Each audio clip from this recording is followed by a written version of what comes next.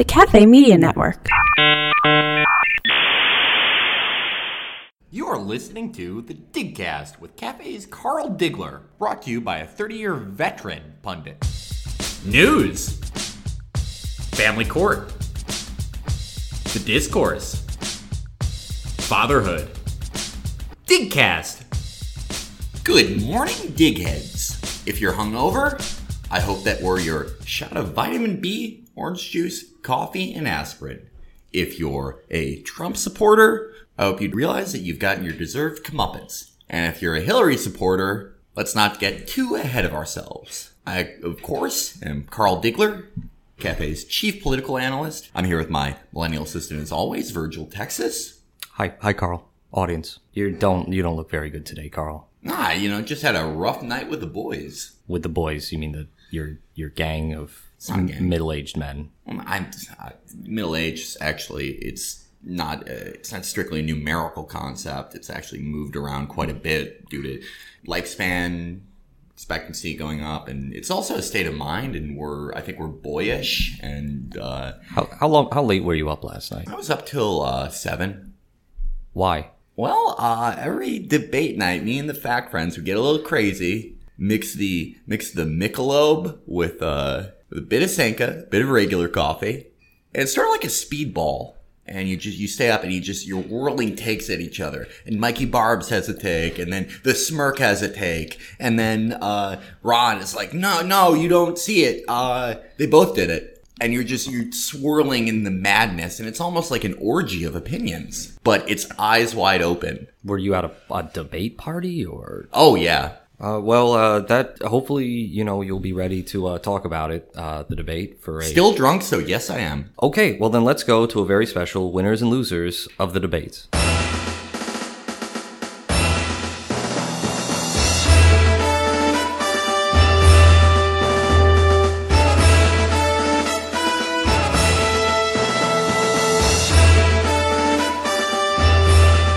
All right, we've got 5 clips queued up from the debate of some of the most explosive moments, and Carl's here is going to give us his analysis. Leading off, Trump has a very special friend he'd like you to call. I then spoke to Sean Hannity, which everybody refuses to call Sean Hannity.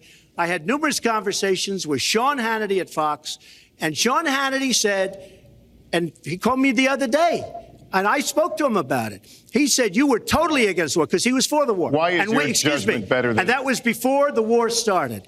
Sean Hannity said very strongly to me and other people, he's willing to say, but nobody wants to call him, I was against the war. He said, you used to have fights with me because Sean was in favor of the war. And I understand that side also, not very much because we should have never been there. But nobody called Sean Hannity. And then they did an article in a major magazine shortly after the war started, I think in 2004, but they did an article which had me totally against the war in Iraq. And one of your compatriots said, whether it was before or right after, Trump was definitely, because if you read this article, there's no doubt. But if somebody, and I'll ask the press, if somebody would call up Sean Hannity. Well, a lot going on in that clip, but I think one of two Trump's more emotionally vulnerable and best points of the debate. How do you read that as emotionally vulnerable? I usually never talk about my personal life on this show. But as a father of a teenage boy, I know what it's like when people think you're not cool enough for them to talk to. And Trump's repeated cries for the moderators, for Hillary Clinton, for everybody to call Sean Hannity. Sean may have this macho alpha male exterior. He may have heaved abuse on a fellow alpha male in Alan Combs over the years. He may even use white nationalist talking points sometimes. But he's also a human being, and no one deserves to feel lonely. Your point is that Trump was asking people to call Sean Hannity because Sean is lonely. Why else would he be doing it? I mean, I'm sure he has friends. I don't know what his personal life is like. A man can have 1,000 friends and feel completely alone. What about the Iraq War? Did that matter to you? Have you ever seen Love Actually? No. Of course not. I mean, why would a guy who can't impregnate his wife watch a movie about love? But it shows that sometimes the issue at hand isn't the issue at hand, and it's telling a story of a pain beneath the surface. It's a metaphor. Why don't you call My first breakup happened amidst the drama and the tension in the air around the American Grenadian War, and I thought I was upset about the war and the doctors that were kidnapped in that university, but you were about 16 at that time, I think. Yeah. Who would you have been dating when you were 16? It was a long distance thing. It was a long distance. Because I remember you writing about your teenage years, and it was all like you'd stay up late, knowing your dad was gone or gone to sleep, putting the McLaughlin Group VHS in. That's weird. A lot of kids are raised by TV, essentially. But was the girlfriend Eleanor Clift? What? No. It's a long distance thing. It was, even the love between us could not sustain the distance. And what was her name? Joanna Canada. Okay, let's move on. Let's move on, please. God.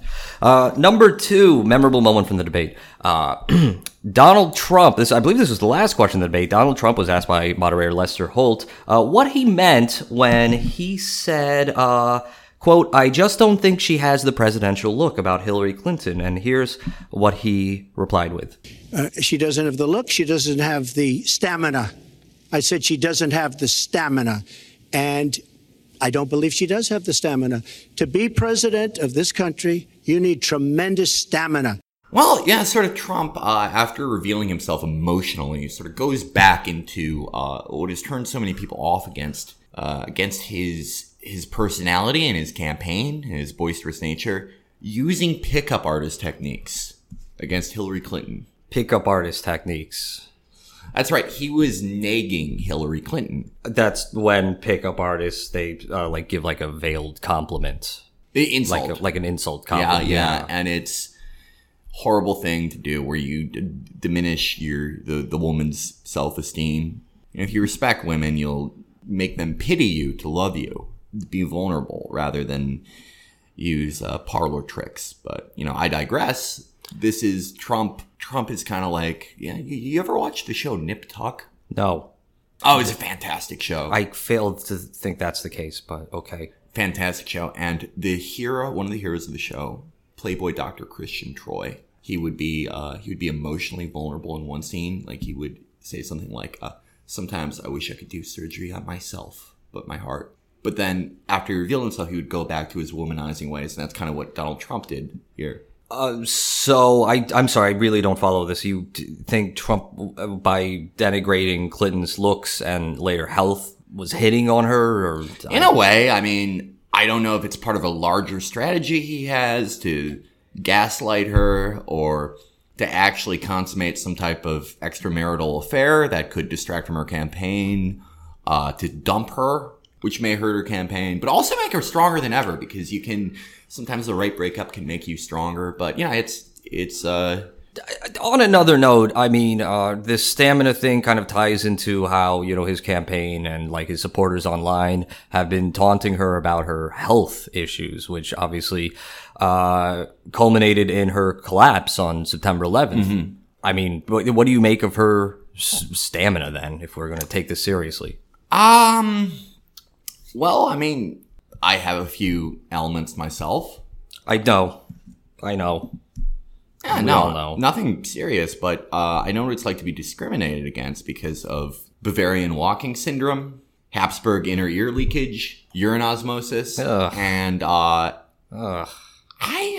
if anything, it makes you stronger. And I recognize, Hillary also has Romanov eye syndrome, and if anything, it gives her more stamina than anyone else.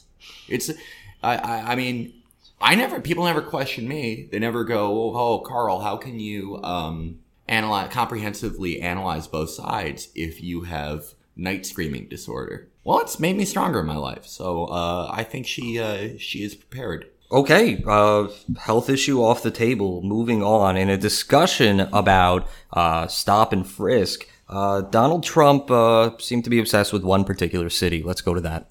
In Chicago, they've had thousands of shootings, since January 1st, thousands of shootings. And I'm saying, where is this? Is this a war-torn country? What are we doing? And we have to stop the violence. We have to bring back law and order in a place like Chicago, where thousands of people have been killed, thousands over the last number of years. There was that interesting bit of pivoting by Trump, some sort of general election pivoting towards undecided voters, and a quality that most voters share, their sheer disgust with the city of Chicago. Most people are disgusted by Chicago. Oh, yeah. Oh, God, yeah. And you can't blame them. It's, gone are the days of the Blues Brothers and the superfans. These sort of swine-like people who think that they're city slicksters because their corn-fed brains somehow enabled them to cobble some skyscrapers together, and their pride at being on a lake, which they actually think is the ocean. That's how slow these people are. Even with a radical reformer like Rahm Emanuel, their city is disgusting as ever. Well, still in disrepair. They have the worst accent in the country. They're large, incredibly large people. They eat this disgusting cheesecake like pizza. It's weird. It's like if you take the other worst parts of the Midwest, like the propensity to fight each other in parking lots over copper wiring, Oxycontin addiction, but then you combine it with the violent gang activity of any horrible city, and it just creates this cacophony of hell. Most people hate Chicago. Have you been to Chicago? I had a connecting flight in O'Hare once. Were you outside the airport at any point? No, but I saw what I needed to see. Were you scared in the airport? Yes. I was terrified. What did you do to defend yourself? Well, I sort of created a natural barrier for me and my predators by urinating in a circle around gate B-17. Oh. But, no, I mean, look, Trump's also right about what has happened to Chicago, but he's wrong about what he attributes Chicago's failings to Barack Obama. And you sort of see that he's not a serious candidate sometimes. Like, he doesn't want to be the serious candidate because everyone knows that Chicago's problems started with the deficit. Every time that the deficit goes up, the murder rate in Chicago goes up because... What? Yeah, no, you imagine you're a kid from Inglewood. Imagine you're Chief Keef or Lil Bibby, okay, or Fredo Santana. I'm imagining I'm Chief Keef. Yeah, you're growing up. Imagine if Chief Keef couldn't knock up his wife. That's you. But you're growing up. There's just poverty and insanity all around you. And you think about getting out. You think about what your life could be like outside of these 4 square blocks. And then you see the budget deficit. And you go, I have no future. This country has no future. Why am I even going to try? So you join a gang. Like the Fact Friends. It's a different type of gang. Yeah, okay. But I'm still Chief Keef. Like, yeah, you're Chief Keef. So you're saying Chief Keef is motivated by the deficit? Yes. Okay. It creates sort of a theory I'm working on, deficit nihilism. Okay. It's like if... I often wake up and I can't even will myself to come in here. I do at the end of the day because duty is what separates us from animals, but... Do you ever feel that? Do you ever think like you ever look at the deficit and you go, what's the point? I think what's the point most mornings, especially when we record. And you've most of your life you've lived in times of horrible deficits, and all everything going on with you, it's probably not your fault. It's definitely not my fault. It's absolutely not my fault. I would guess this is kind of the fault of Reaganomics and everything that followed. Well, both sides do it, but I think we need to be brave. And I think Chicago needs to be brave. And, Hillary Clinton also thinks that we need to be brave, with this dire warning about a new battlefield. There's no doubt now that Russia has used cyber attacks against all kinds of organizations in our country, and I am deeply concerned about this. I know Donald's very praiseworthy of Vladimir Putin, but Putin is playing a really tough, long game here. And one of the things he's done is to let loose cyber attackers to hack into government files, to hack into personal files, hack into the Democratic National Committee.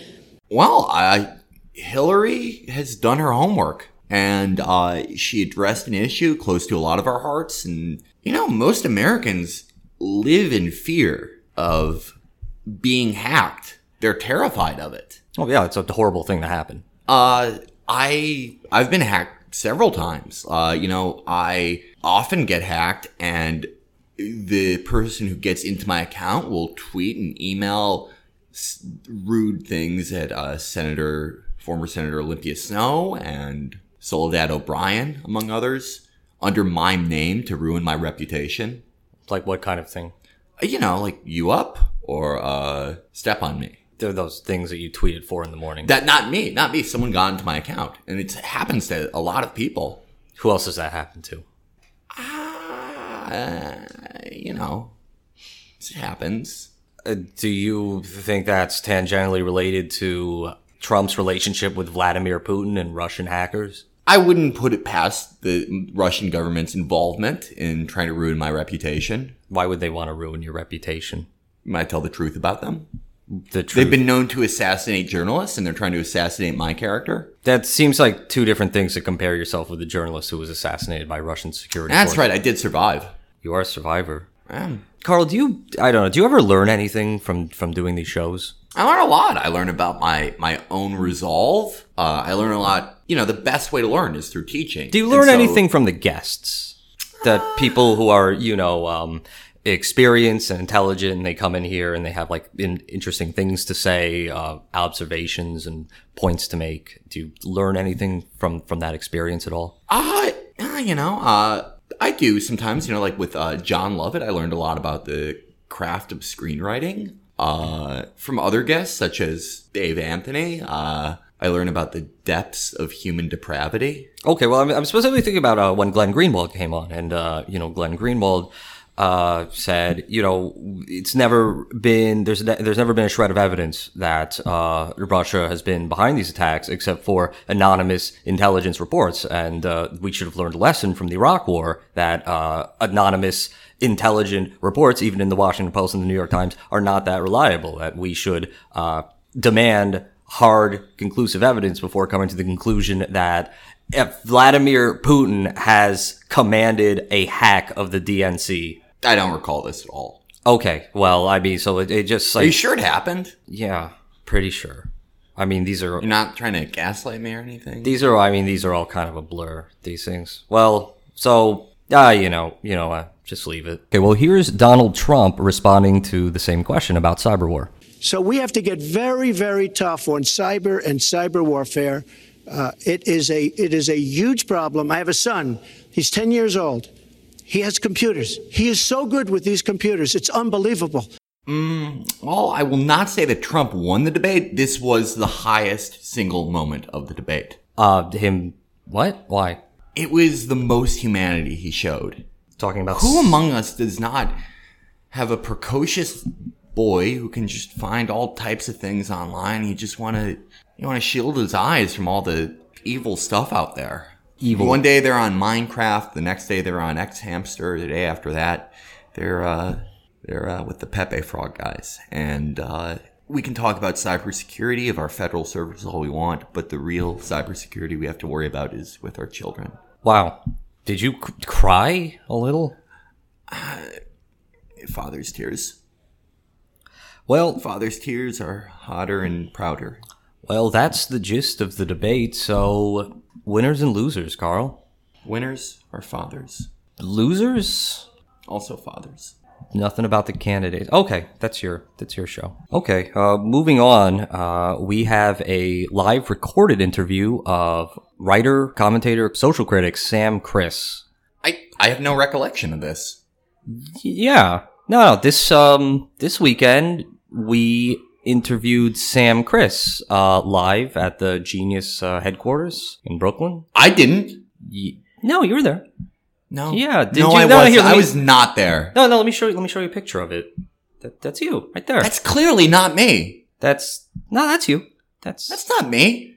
I don't have black hair. Yeah, we did this thing with the Chapo Trap House. And Oh, really? Okay, I see what this is. What? You colluded with one of my enemies. What? What enemies? Felix. Our coworker. My tormentor. You're the guy you see all the time in the office. It's right over there. That oaf?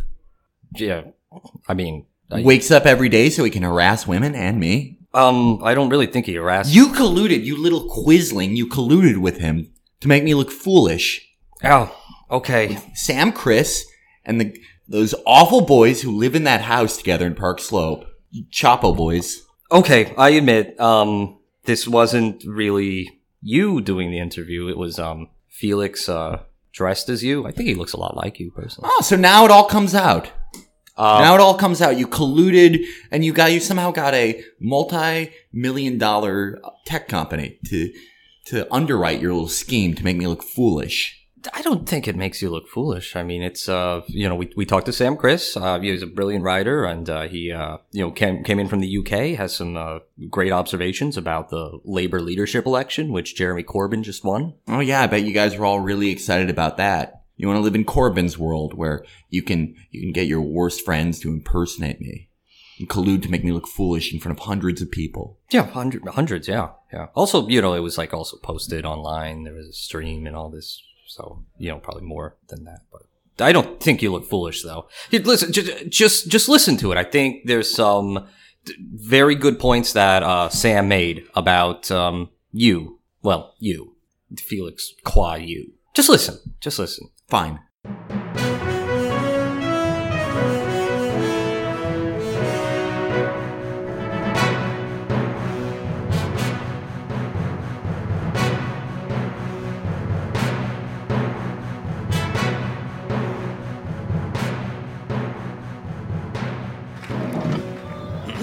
So as some of you may know, I work as a contract employee for a company called Cafe. And thank you, yes, for Cafe. And, this was a political gig. It's a website like News, Roasted for Millennials. And I was somewhat press-ganged into collaborating on a podcast with their chief political analyst. I don't think he needs that much of an introduction. He's a 30-year veteran of insider politics, both inside the Beltway and out. Everyone, Carl Digler.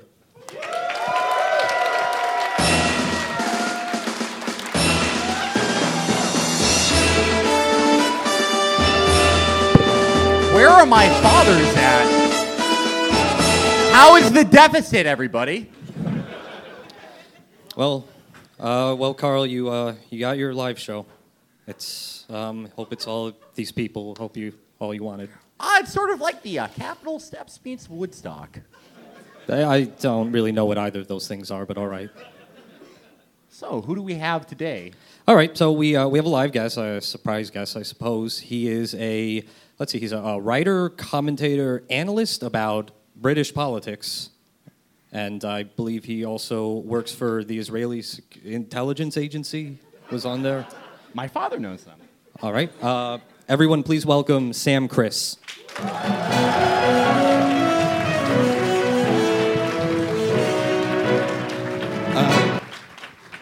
Well, Carl, it's great to talk to you outside of the lawsuit that you currently have against me. Well, part of legal strategy is meeting people outside the court to vibe them out, and that's kind of what we're doing right now. I didn't realize you could file a lawsuit in The Hague. There is a Hague family court. I just want to let you know that my lawyers are in the audience and they're watching everything you do. Oh, well, maybe they might learn something. Oh, well, Sam, you wanted to talk about what just happened in the UK, the Labour leadership election, where Jeremy Corbyn just won another term. Millions of women harassed. The people have spoken. The people have spoken, and Jeremy Corbyn, by 62%, is Dumbledore. I don't think Dumbledore harassed any women. But he did harass Jews, and in that way, he's very much like Jeremy Corbyn. Do they have those in England, or? Not anymore. Guess he is a reformer. Now, could you tell us a little about the leadership challenge and the person that Corbyn just dispatched, Owen Smith? Yeah, Owen Smith is a figure from the right wing of the British Labour Party. He's not so much a socialist as a pay pig, really. Nothing. Some of the smartest people alive are Finn subs. His main reason for wanting to be leader of the Labour Party was so that our lady Prime Minister, Theresa May, could call him a worthless worm at PMQs. That's, nothing wrong with that when just a strong female leader just she takes off her shoes and she walks all over you and you're a little pig. But he's an alpha male. Owen Smith is an alpha male. He's always talking about doing the deed. Owen Smith is an alpha male. He made his general message for his entire campaign the fact that I've got to cock me. I think the defining line of his campaign was the fact that he has the capacity to win because before he pulled his wife, he had to beat off 1,200 men and 3 women, which I think is also the audience profile here tonight. So his wife is like 0.01% bisexual? His wife is very slightly bisexual, and that's why he's a leader for the 21st century. Bisexuality is sort of like the new sexuality because it's nonpartisan. Why is it always about the sexual psychosis? It's not. I mean, I don't ever bring that up. I have my personal life, my struggles with the state, the way that they persecute a Holocaust against fathers, then I have my analysis. I've been meaning to talk to you about this, Carl, because I'm here to talk about British politics, but I think I'm also here to talk about you. You know that you're a very sick man, right? I'm one of the more regular people you'll ever meet. Okay, well, I think I have a scientific test and might be able to determine this. The audience may or may not know that I've also read both the front and back cover of a book about Lacan, and I once punched Slavoj Žižek in the face. I put together a little test for you, Carl, that I think might help you discover a few more things about yourself. It's going to be a series of what appear to be abstract ink blot kind of slides, and I just want you to look up at the screen here and just tell me what you see in each image. If I could have the first slide, please. Slavery. So how do you see slavery in this picture? Yeah, I mostly see dots. It's just dots, like black and white dots. Yeah. Bernie Sanders, the first thing you think about is slavery, then misogyny, and gender oppression. You think a Jew is hiding in these dots? We just see dots. It's Bernie Sanders. If I could get the next slide. Tyranny. That ink blot is tyranny. A female judge represents tyranny, not because women are any less capable, but because if you read The History of Family Court, published in 1983, third-wave feminists were fast-tracked through family court systems to oppress men. The History of Family Court, published in 1983. That was by the guy who did the Turner Diaries, right? Yeah. Every author has a bibliography, but... If I could get the next slide up. That's my son. It's Colby. Your beautiful round son. My beautiful boy. He is as round as the day is long. See, that's not normal. Carl, usually the object of psychoanalysis is to allow the patient to work out for themselves what's really going on in their head. But seeing as you've never been able to work anything out in your entire life, I think I'd just explain to you what's wrong with you, and then we can see where we go from there. Oh, yeah. So, Carl, you're a big believer in the ability of words and language to kind of bring people together and transcend political divides, right? I consider myself more like a Michelangelo type figure, except the Sistine Chapel is the budget deficit. And, Well, I mean, obviously in Lacanian psychoanalysis, the signifier is always a replacement for an absent phallus. And I think this makes sense with you, Carl, because you are the most castrated man that has ever existed. No, I'm not. No, that's wrong. Most journalists, like my friends Michael Barbaro, Michael Smirkonish, Ron Fournier, fellow alpha males, I had a very normal family life growing up. I have never seen my mother. My father spent most of my childhood on business assignments in Chile and Cambodia, as most children do. But no, I had a real Americana type upbringing. But I'm also very interested in the upbringing you're giving your son that exists. Your round son who is out there in the world to prove that you've had sex at least once. There are other forms of proof.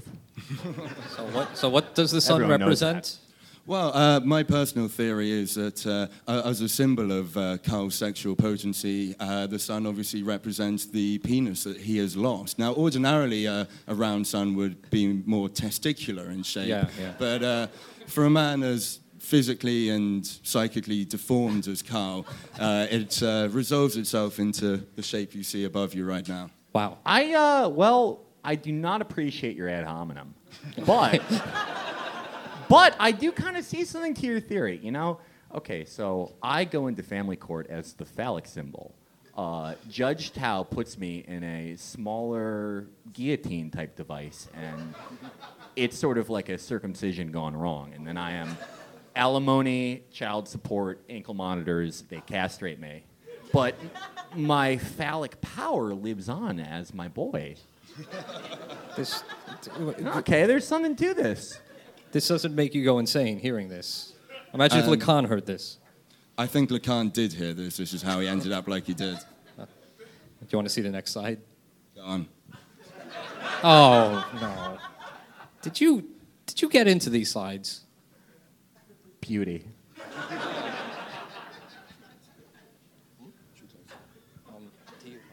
Eroticism, togetherness, matrimony. Well, Carl, it's been utterly horrifying talking to you. Oh, wait, you do have. I think you have another slide. Oh, two more slides. One more after this. Yeah, that's partisanship. And the next one? Muscles. Power. Honor. The third way. It kind of does look like a muscle if you squint. His entire body is like one big muscle. I like this last slide. If you could just keep it up, and if I could get a copy of it. Well, I know he has one of you above his bed. All right. So that's about it, I suppose. I'm sorry we didn't get to really discuss British politics, and it all became about Carl's, round penis. The page 3 girl, are they? Can you call them? The page 3 girls are now occupying number 10 Downing Street. They all live in the pantry. Now that is a leadership coup I can support. Are you feeling okay? Because you had said 15 minutes before you had to take cat ear medicine. I suffer from a few conditions. One of them is Habsburg ear bleeding syndrome. This is about as much time as I can give you to do the lunar cycle. It's a very normal thing to suffer from, but I will be returning to my healing cocoon, and it was very nice to meet a man from another country tonight. Carl Digler, everyone. Thank you.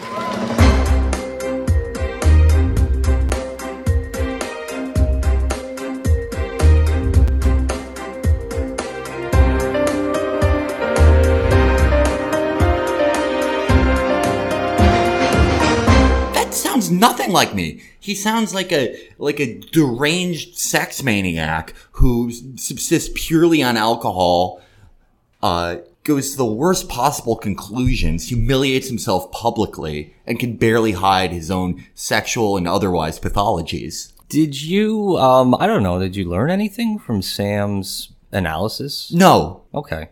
That's right. We don't really learn things here. You sure don't. Well, that's it for the If you did, you'd have a kid on your way. But Okay, well, that's good. That's it for the program. We'd like to ask you to go on iTunes and subscribe and rate the podcast. And get Chapo Trap House off of iTunes.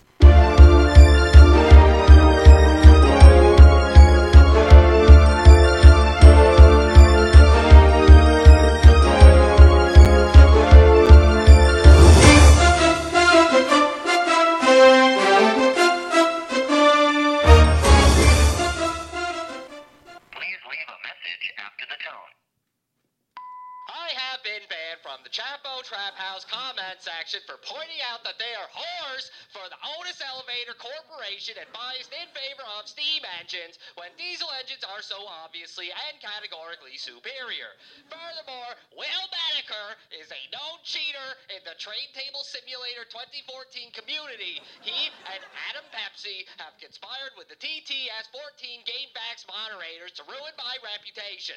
I demand you deliver a public apology to me and to the diesel engines on my superior podcast, Chocolate Milk, which we can record in my basement in Essex County, New Jersey.